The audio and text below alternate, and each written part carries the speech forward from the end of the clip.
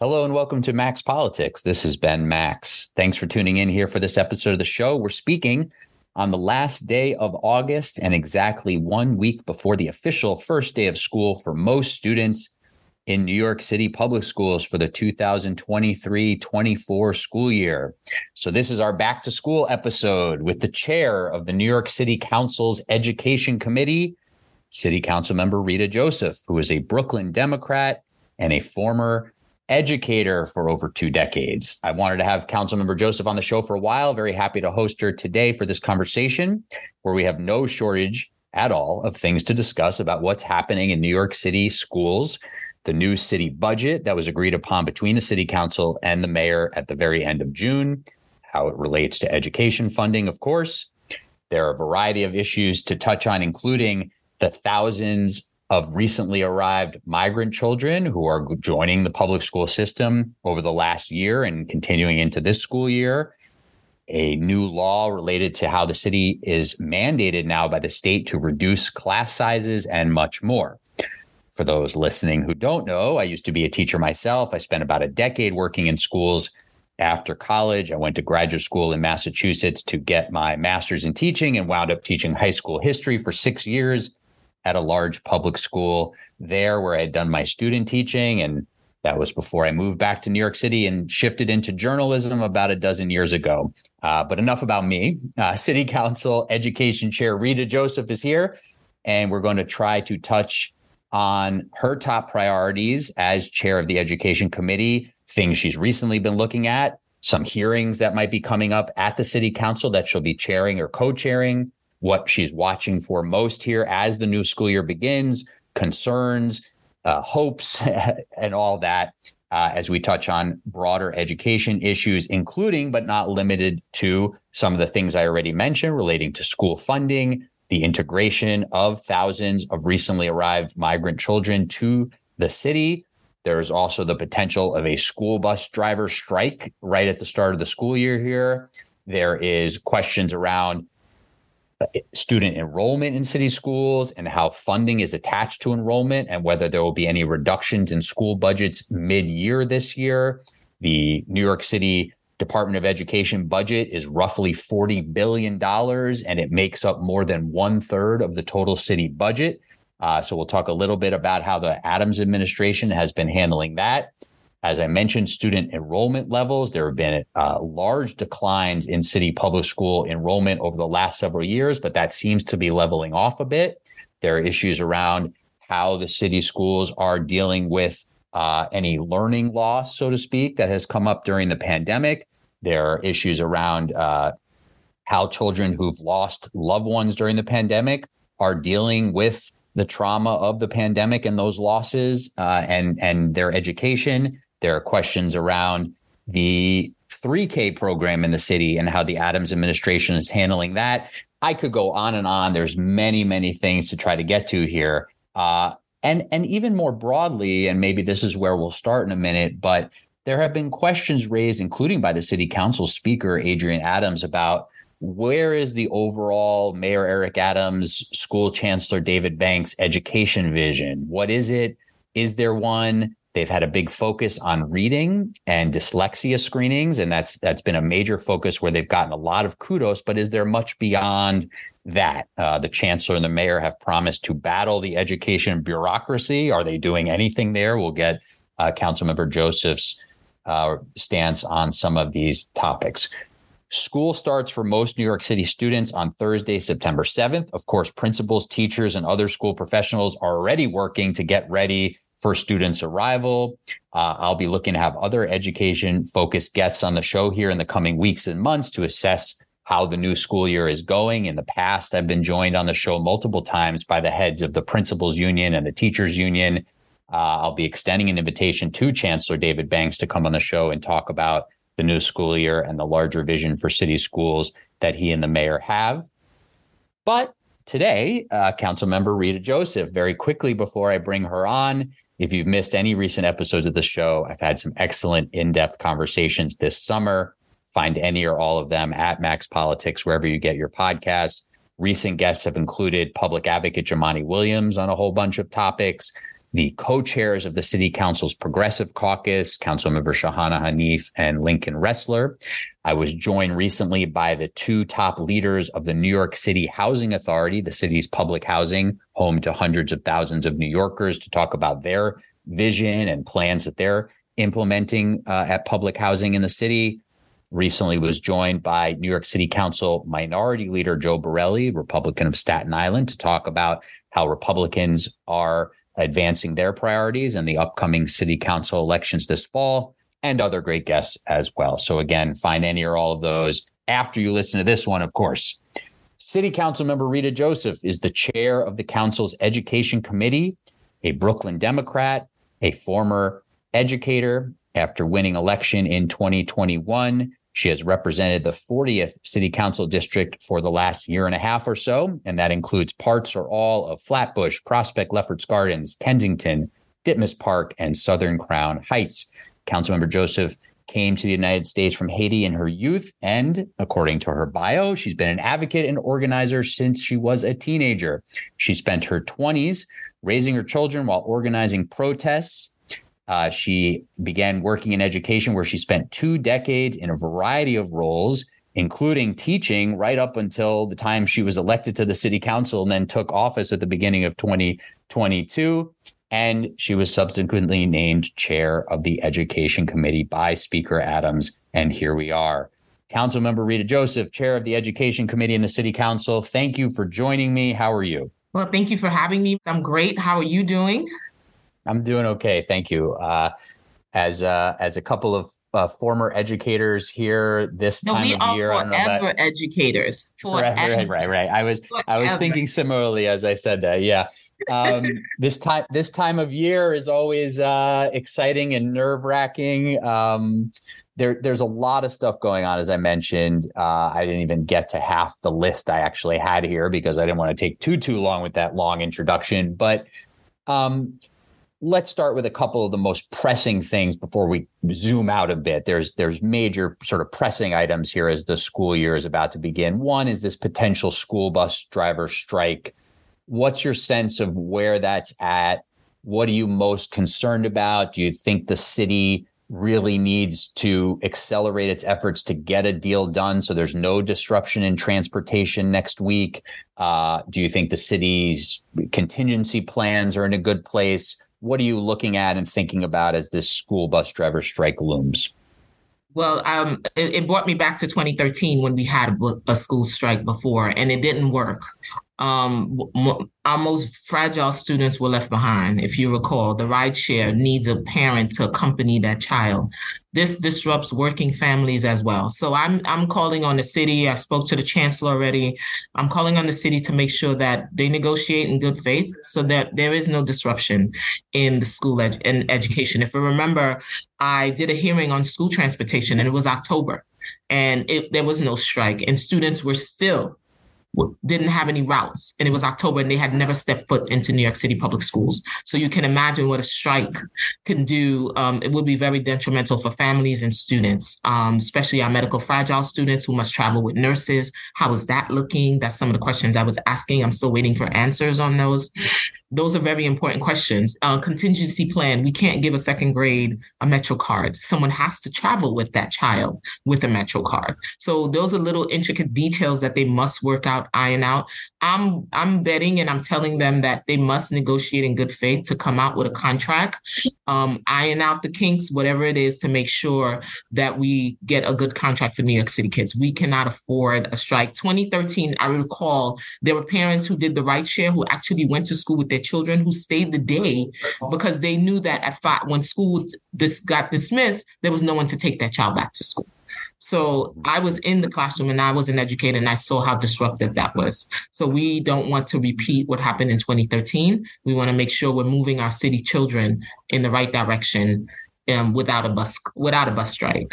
Right. The city has put out the DOE put out contingency plan, free Metro cards, reimbursements for some rideshare taxi rides and such. But as you say, obviously it would be very disruptive. Very disruptive. This is a situation, obviously.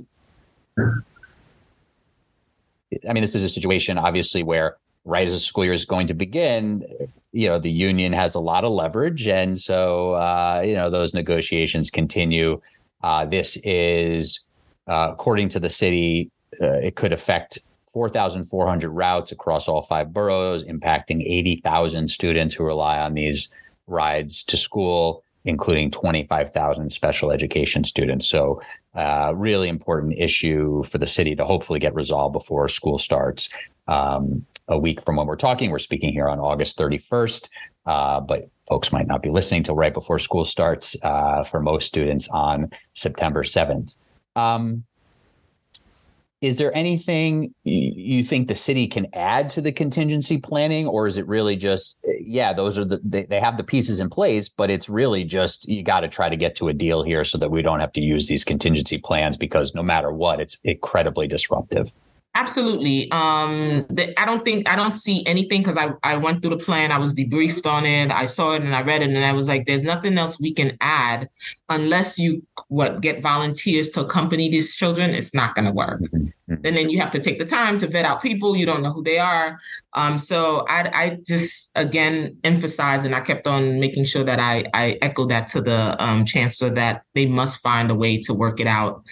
To work out the deal. If it's wages, look at the wages, look at other counties, reach out for advice and work with other folks, bring all stakeholders to the table. Because I know parents, there's a group called PIS. They already have a petition. They're worried. And these were the very same parents I met with prior to the hearing that was like, Council Member, it's October, my child has never been to school. And there was no strike. So you can imagine that would just push back and delay. A lot of our students, especially our most fragile and our students with special need, our D75, they look forward to going to school. They look forward to getting to go to school and being with their peers and socializing, because that's all we can. Most of these students can't attend after school because they must get back on the bus and head back home. So a lot of things are already taken away. So the school building is a place for them to come and be themselves and be with their friends. So we have to make sure we also provide that as well.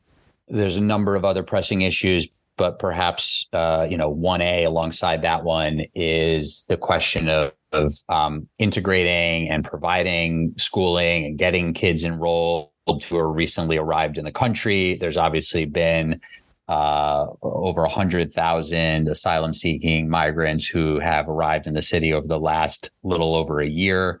That includes potentially somewhere around 20,000 students for public schools. We don't have an exact number, in part because as a sanctuary city, the city does not ask for information about immigration status and other things when students come to be enrolled in school. So it's an estimate related to students in temporary housing. And so actually, if it's, there could be a number of recently arrived students who also aren't even in the city's shelter system who have also enrolled. So the number could be closer to 30,000 or even more. But this has been going on since this past school year, when a lot of students arrive throughout the school year. So this has been an ongoing process. The city has stood up a program. There's obviously been the hiring of a number of additional shelter coordinators to help the students in temporary housing. And this could include longtime New York families as well, make sure they're enrolled in school or stay in school or are able to transfer schools if they're moving around. All that said, what are you most looking at here in terms of the enrollment, the integration, the services for students who are recently arrived to the country? Are there major hiccups that you've seen? Are there things of most concern to you as the school year begins with getting students acclimated to school? Obviously, many of these students, English is not their first language, so that's a big concern. What are you most focused on when we talk about especially the recently arrived students who are among the asylum-seeking migrants that have arrived in the city? I'm gonna tell you something, Ben. This problem started since 2021. There was a wave, but they were not in our school system, because prior to going into office, when we were watching the news and we saw the huge influx of folks under that bridge, myself and Council Member Lewis, we flew down to Texas. we were under that border and we saw. And when we came in, they were coming in. But what was different about that wave was the fact that they were not in our shelter systems. They were doubling up at family homes. They were host families. They were coming in. They were already in our shelters, in our school systems. So that's why when you say they estimated, they really don't know how many New York City kids that were coming from the borders, that were migrants, that were already coming into the system. Because I had alerted the previous administration, and I said, Councilmember Lewis and I, we went to borders. We saw this. And on our flight coming back from Texas, there were a bunch of migrants on them, but they were going to family members. They were not in our care. So we didn't know, we didn't have a number. So one of the things we're seeing, and even before this new influx of new New Yorkers were coming in, we sat down with the whole education budget that happened last year. We changed the formula, the FSF formula, which raised the amount for students in high poverty and students living in shelters.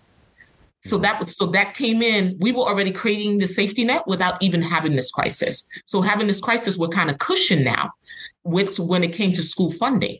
And then that was based on when I saw the whole debacle last year, as we talked previously. When I saw it, I said, wait a minute.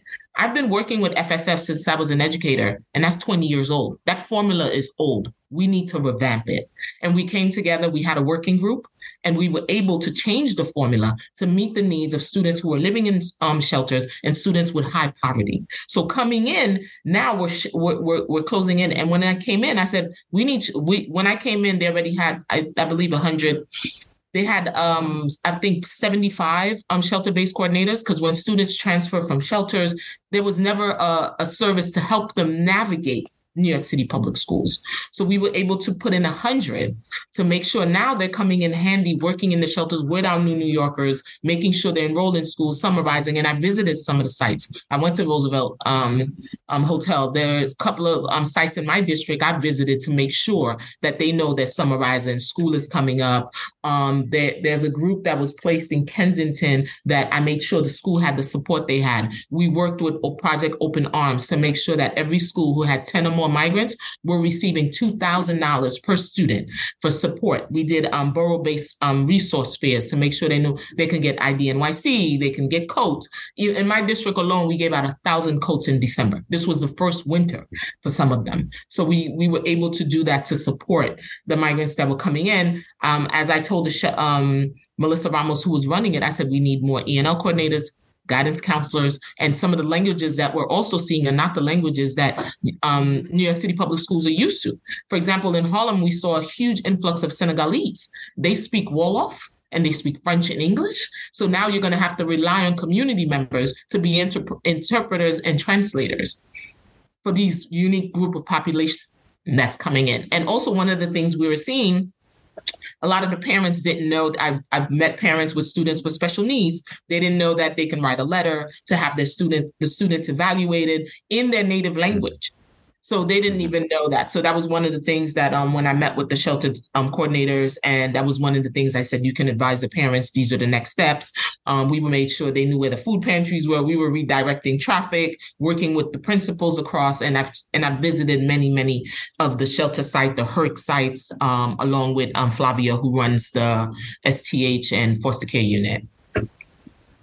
As you watch right now, how the execution goes with your eye, obviously, with your role in oversight here, are there things that you're most concerned about in terms of having everything in place as the school year starts? Is it the shelter-based coordinators? Is it the English language teachers, making sure there's enough in every school? Is it the mental health services available? Anything that you see right now that seems to be the biggest potential area or areas of deficiency as the school year gets going? Or is it sort of like we put a lot of things in place, there's been funding added for a variety of things, and we sort of just have to see how it goes? Or is there anything that's raised a red flag for you here on these issues, as we're about to see the start of the school year? It can't be as it goes. It has to be enrollment. One of the first things, I'm getting calls that enrollments have been delayed. So I've been reaching out to the enrollment office at New York City Public Schools to make sure our students are enrolled. One, in order for us to evaluate and know where we place our students, they have to be enrolled. So that's the number one thing. I've been getting and this enrollment, especially kids who have arrived and are in shelter.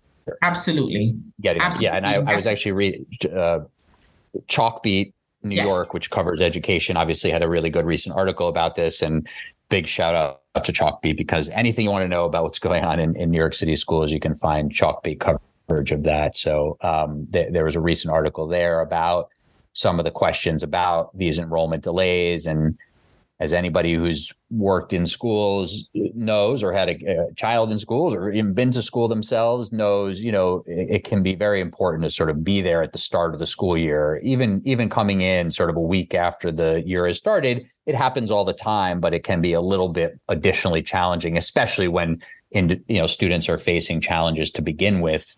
It's good to have a placement and be able to start right at the beginning of the school year. Absolutely. And that's one of the things I'm looking to make sure they're enrolled. And then from there, we work out the other kinks. The most important thing is getting them in the building, make sure they're assigned, the parents know, and making sure they have support. Language access will be very important.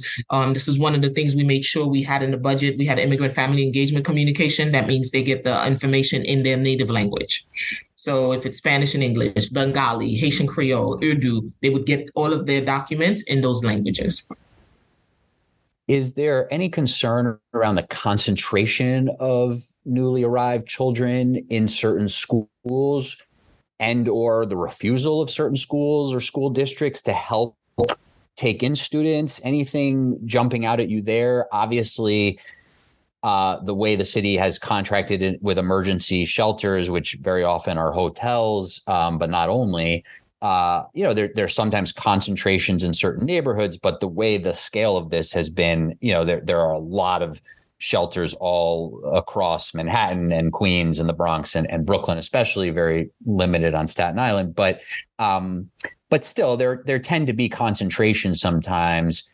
And there, of course, are communities in the city that often don't want to sort of chip in on challenging circumstances. Any of that stuff concerning Absolutely. to you? Absolutely. There's a district in Manhattan, I'm not going to name it, that does have a huge amount. But also what I don't want to blame them too much is they've never had that population. So that's one of the things I told Melissa, and I spoke to the chancellor. You got to send in the support as well. They've never seen so many migrant students. Some of them didn't have bilingual teachers. They had to bring in bilingual teachers. They had to get a bilingual para. So I said, now they have to get an ENL coordinator, because they needed somebody to come in and test the kids to see where they are. What level are they? Where should we place them? Are they ESL 1, 2, 3? How many minutes of services? So all of that has to be in place as well. I'm not going to blame them for not understanding, but if we provide the right resources and the tools for them, they should be able to do it. Because I did visit a school in a district where they had never seen so many students who our ENL students, our multi-language learners, they've never dealt with that.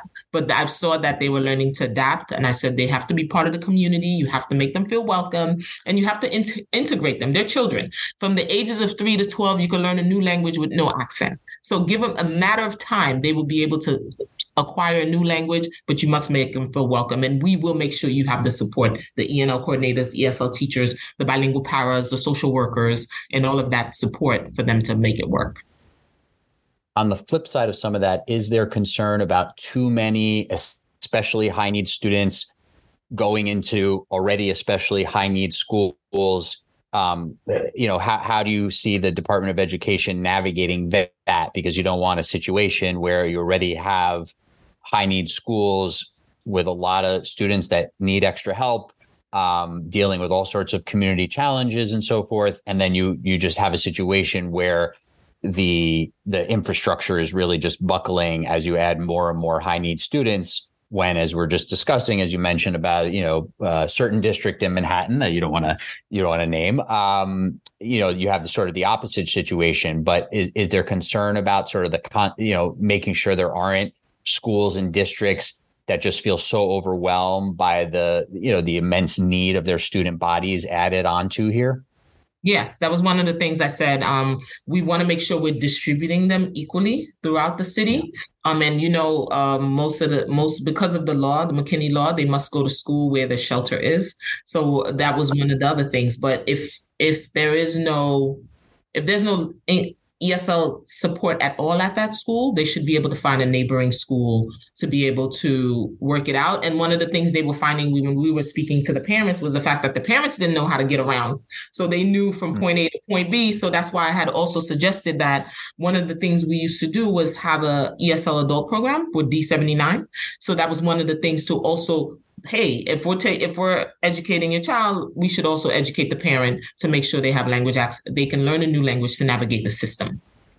Is it your sense that the DOE is handling this appropriately at this point in terms of those concentration concerns? Yes and no. To be determined. To be determined, correct? Because I'm always assessing. I'm always asking, what are you doing? I'm always asking the questions. Keep me abreast, and they do. So I'm always like, make sure you spread it out. Don't leave it concentrated in one area. Spread it out among, because we did have a decline in enrollment, as you mentioned. So we do have space for new students. We lost about 120,000 students. Some students, they still don't know where they are. And that's a question I constantly ask. What happened to them? If they move to another state, sometimes it takes a long time for them to show up in our discharge system. So they also have to figure out where the students are.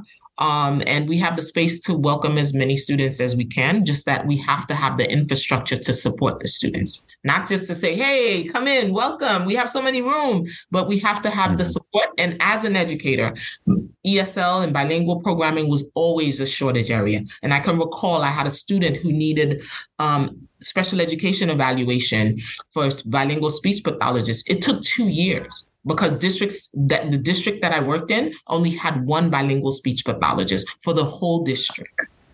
I want to come back to the enrollment questions, including some of what you just raised. But before we come back to that, I imagine some of these things we're already discussing here and others that I mentioned and others that are on your mind will be under consideration for you for oversight hearings that you might call. Do you have a sense of what that might look like for the rest of this calendar year? You have a joint oversight hearing already on the calendar for September 20th with the Committee on Technology in the City Council. That's about the role of artificial intelligence, emerging technology, and computer instruction in New York City public schools. So obviously big, important topics there. Are there other things on your mind that might require specific oversight hearings over the next few months that you already are thinking about? I'm looking to do one on the dyslexia. I'm looking to do one on Project Pivot. I'm also looking to do a second part to the transportation piece, especially with the looming strike. Oh yeah, I'm looking to do that. So I'm looking forward to that.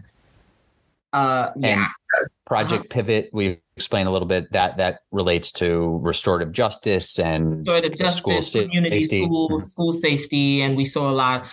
We want to make sure that we're not overlapping, but we're using that program efficiently to make sure that I want to see the data that matches it. Why can't this be a model citywide in terms of that, and how we're using cure violence groups to go into the schools to make sure that we bring down whatever it is that they want to restore, the restorative justice. And the you mentioned dyslexia and dyslexia screenings is obviously, as I mentioned, the intro, a major focus for Mayor Adams, who's talked about his own struggles with dyslexia and lack of assessment, identification, help, not getting that growing up. Teacher training around that? There should be, because a lot of teachers are not trained on that. And one of the things we were able to look at along working with D79, D79 goes all the way into Rikers Island. So we're looking this fall in the East River Academy school that we have on Rikers Island to do the first dyslexia screening on Rikers Island for students in the East River Academy.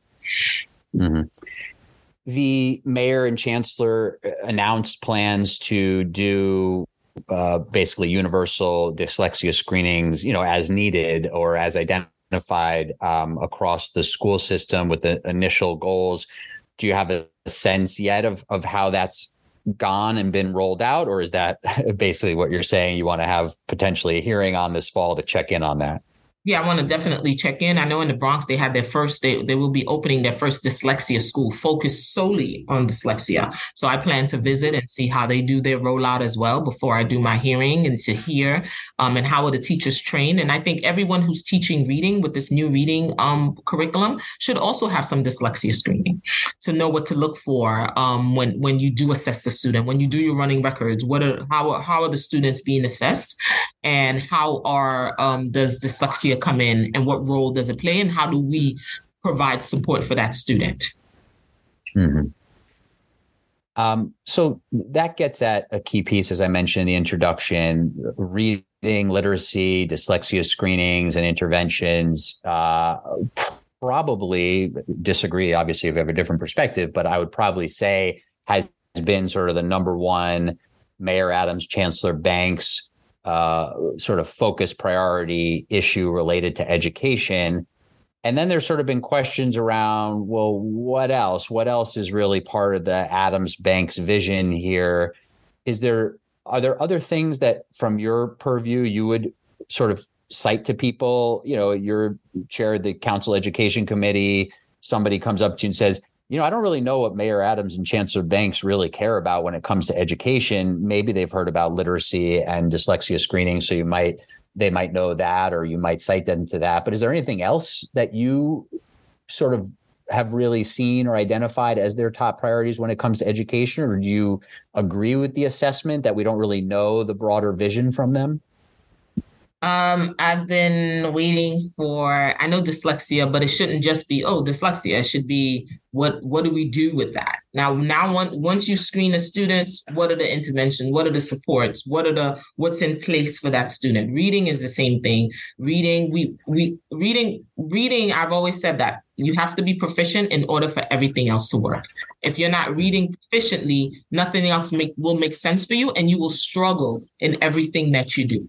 By the time you're in second grade, you should be able to read fluently. So that should also be part of their goals. Like, I'm screening for dyslexia and I'm doing a reading curriculum. By second grade, our students should be reading proficient, because that in third grade is when you take your very first city exam.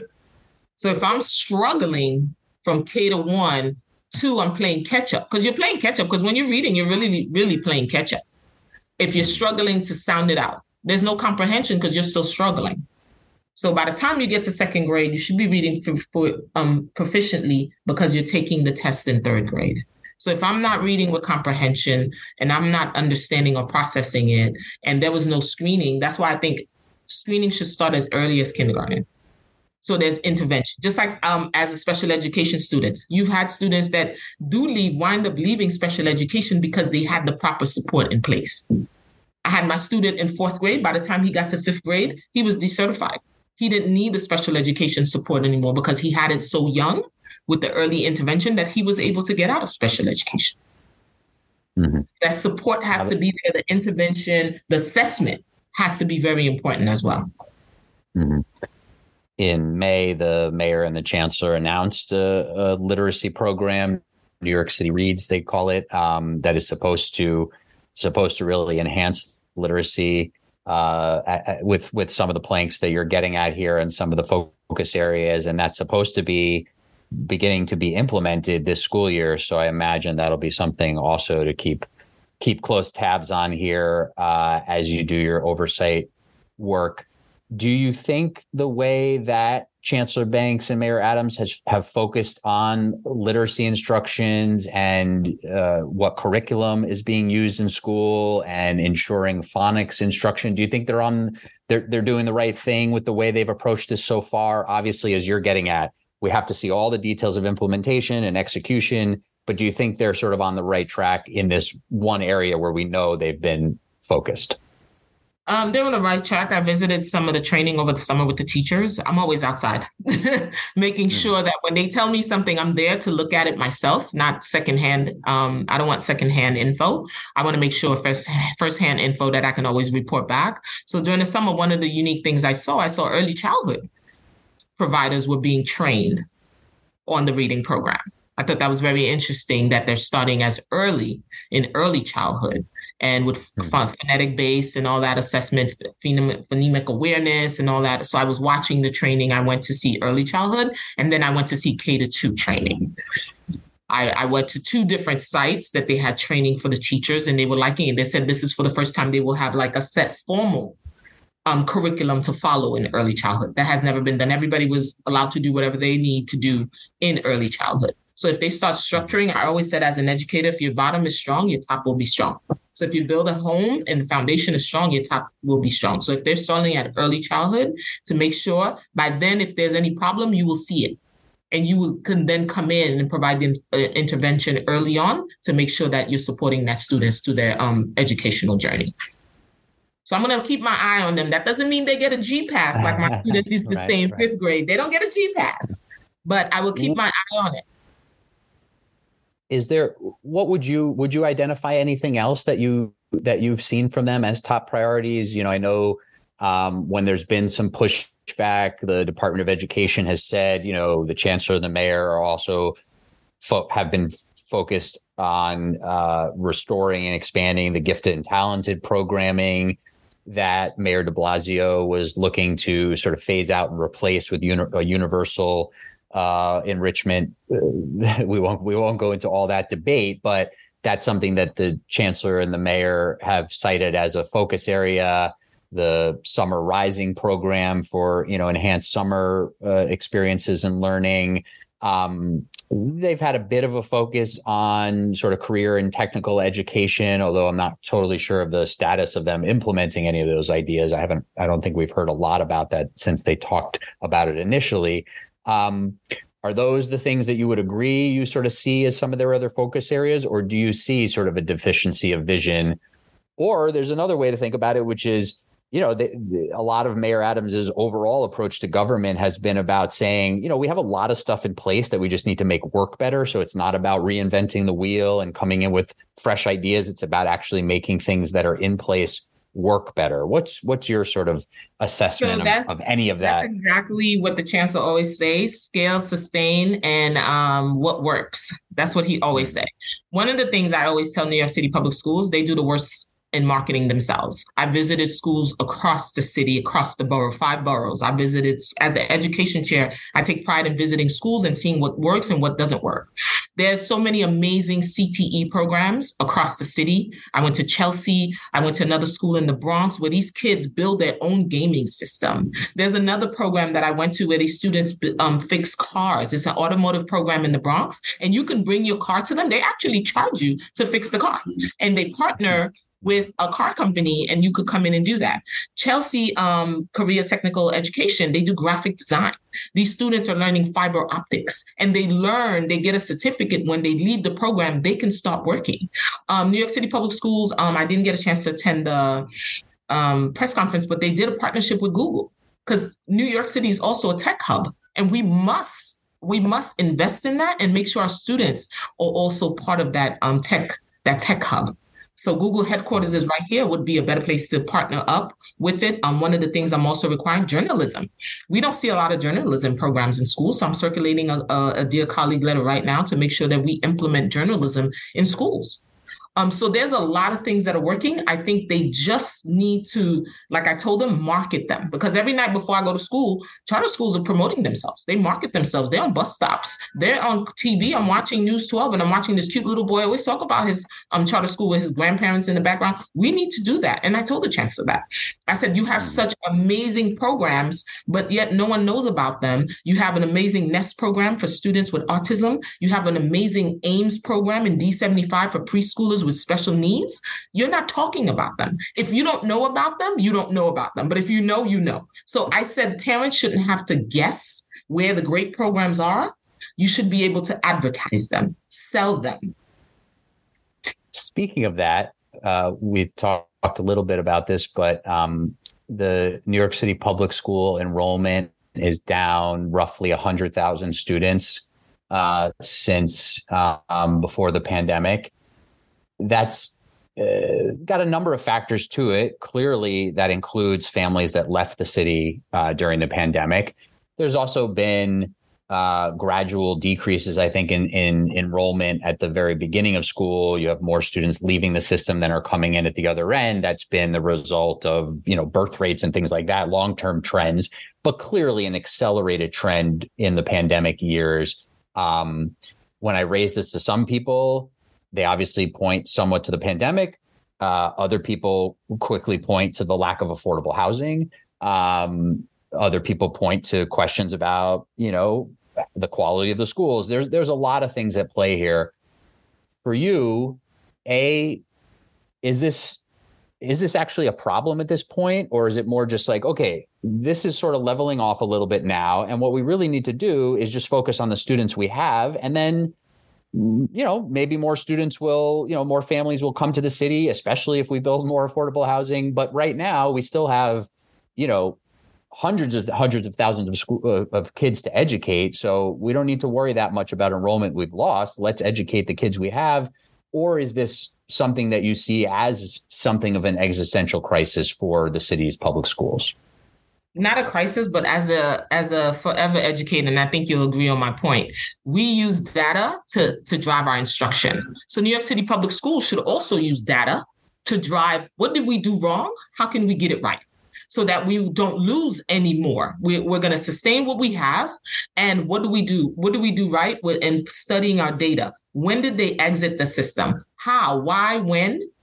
And what can we do to make sure the ones that we do have in our care, in our public school systems, we are maintaining them and we're providing that level. I would have loved to reach out to find out from parents, why did you leave? I know affordability played a rate. You saw about 200,000 Black families left New York City because it was no longer affordable. Housing is not affordable. We're in the middle of a housing crisis. Certain places you can go, you can rent a 3-bedroom for $1,800. In New York, that's $3,000-$4,000 a month. And these apartments are cramped. They were no longer building for families as well. I looked at whenever they have a new development in my district, the developers always invite me to go visit because I'm like, you're not building for families. There's no room. This little 2 people can't stand in the living room. I'm like, this is not sustainable in maintaining families to stay in these areas. So there's a variety of things. I know they also blame the fact that we couldn't decide whether to open school, close schools. Remember, our buildings were old. Ventilation would have been very important in bringing students who had health issues as well, who stayed home. So I thought that was one of the things that when I talked to parents, they're like, well, you guys couldn't decide whether we were going to open school, close school. School was open, closed. So that disrupted families as well who had to work. I remember during the pandemic, I was supporting an ENL parent that had to work every single day. So I was the one who had to make the phone call because he was in the house with his grandmother who did not speak English. I would be the one to call every morning to make sure that I wake him up so he can join classes. So one of the things I did during the pandemic was, and I still maintain that habit even out of the pandemic, to do wellness checks. I would call in and I said, hey, this is a wellness check. Are you guys okay? Do you have food? Is there anything we can do to support? Even now, I'll text a friend, like I'll text you in 2 weeks and I'll be like, Ben, are you okay? This is a wellness text to make sure you're good. So these were the things that supported, and I would be able to send out information. I created a WhatsApp group, and I would tell parents, there's food pantries here. This is where you can go get lunch. And I created parent leaders through my WhatsApp to say, hey, the school is giving lunch, but you can take more than one lunch and you can share it with the families in your building that cannot leave. So it was like building community, but you have to have that community in place. You have to have data. Data drives my policy. Data drives us as educators to know how do we teach the next lesson? Did our kids get the lesson or not? So the lesson here for New York City Public School is they should look at the data. How did we lose the students? Why did we lose them? How do we keep the ones we have and attract more? I want to get to a couple of the things to do, and our time is running low. One quick follow-up on that. One of the things I wanted to ask you about with that is there's obviously the importance of tracking some of that related to families that might have left the system and left the city. There's also real questions about, and I think you got at this earlier, kids that just stopped coming to school that are still living in the city. And there's real questions around, is this a lot of teenagers who are just falling through the cracks? Is it teenagers who lost caregivers and started to work to provide for their families? There's a lot of questions around what percentage of the kids that are no longer enrolled are still living in the city. And there's obviously some group that went to private schools, perhaps Catholic schools, et cetera. But there's also this question about students that we don't really know potentially what happened to some significant number of kids. Do you have any sense that the DOE has a list like that, is checking in on these kids? Before the pandemic, if you had chronic absenteeism, there was a real effort to identify those kids, check in on the households, et cetera. And I think a lot of that got lost during the pandemic years. What's your sense of that?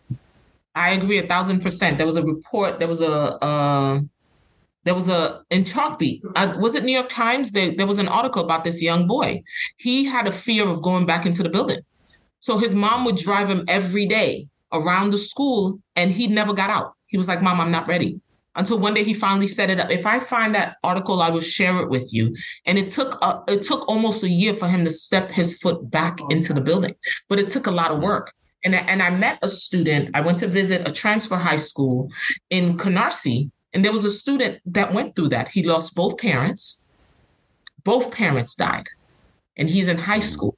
So he had to go to a transfer high school. But what's unique about the transfer high school, they provide wraparound services, including jobs, social work, pantries, mental health support. So he went there. And again, that was another group of population that I was watching that also went to work because they had no one to take care of them. So they dropped out. So what I was saying was we need to capture that group of students and offer them an alternative to high school. Maybe you could come in the evening.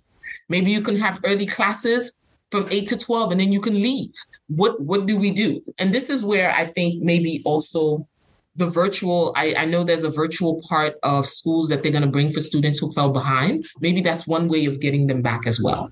So that's why I'm saying the data would have been so helpful. So maybe that's a great idea. I'm going to start looking for that data to find out where they are. How can we support? Because that young man, I found him in a transfer high school, and he was like, "Council member, both of my parents died. I had to come live with an aunt who I didn't know." Mm-hmm. I don't know. There's before the pandemic, we covered this a lot at Gotham Gazette. Before the pandemic, there was a real crisis of what are referred to as out of school, out of work youth, which is young adults 16 to 24 who are not in school and are not employed, and are very often among the most vulnerable populations, and obviously susceptible to lots of issues in the city. And getting involved in the justice system as well is one of the things that we were seeing. And a lot of these young people also foster students. We saw a lot of foster youth as well come into, and that's one of the things under my leadership when I came in, when I read the data on foster youth. As you may know, I was a foster mom, and I adopted my two younger boys. And when they came in, there was no support in the New York City public schools for foster youth. So I created an office under my leadership. It started under de Blasio, but I finished it I brought it across the finish line, where they provide support for foster youth. When they're placed in a foster home, they have transportation, they have support, because they're more likely to get suspended, more likely to repeat a grade, more likely to have an IEP. So there was no support. So now there's an office in there just to deal with foster youth, along with the agencies that they come with. So much more for us to discuss. Let me ask you two more questions before I let you go. One, I'm looking at a couple of lists, or I was looking at a couple of lists in preparation for this conversation around the amount of federal one-time funding, pandemic era aid, that is supporting ongoing, or what people want to be ongoing, New York City education programs. There are hundreds of millions of dollars of federal dollars being spent on a variety of things, from 3K to Summer Rising, a number of other things. Community schools. I mean, it's a long list. Anyway, I have a list here from Advocates for Children, and that's a nonprofit group that does a lot of great work, and thankful to them for the information they sent over when I inquired about this. And then also the state comptroller, Tom DiNapoli, has a really good list on this too, that shows what are commonly referred to as the federal fiscal cliffs, right? This is money that's going to run out, and the city programs that rely on this money could fall off the cliff. as you go into this new school year and you look ahead to upcoming city budgets, how are you thinking about this issue? Because we are talking about quite a few programs reliant on hundreds of millions of dollars. As I said, you mentioned community schools. I mentioned 3K, Summer Rising program. There's school social workers that have been hired with this money. I mean, there's a variety of things here. How are you thinking about this and what's going to happen going forward to make sure these cliffs don't become too problematic for the city? Oh, absolutely. And I said that the minute I came in, I took over the position. I started looking at the same list, and I work closely with Advocates for Children. Randy Levine is amazing. That's something I'm already starting to talk to with the chancellor, with the mayor, with the speaker, and how do we make sure that we keep these programs in place? These programs were funded with temporary dollars, and they knew they were going to run out. So we have to create a sustainable way for us to maintain. And every one of these programs are relevant. Every one of them is needed.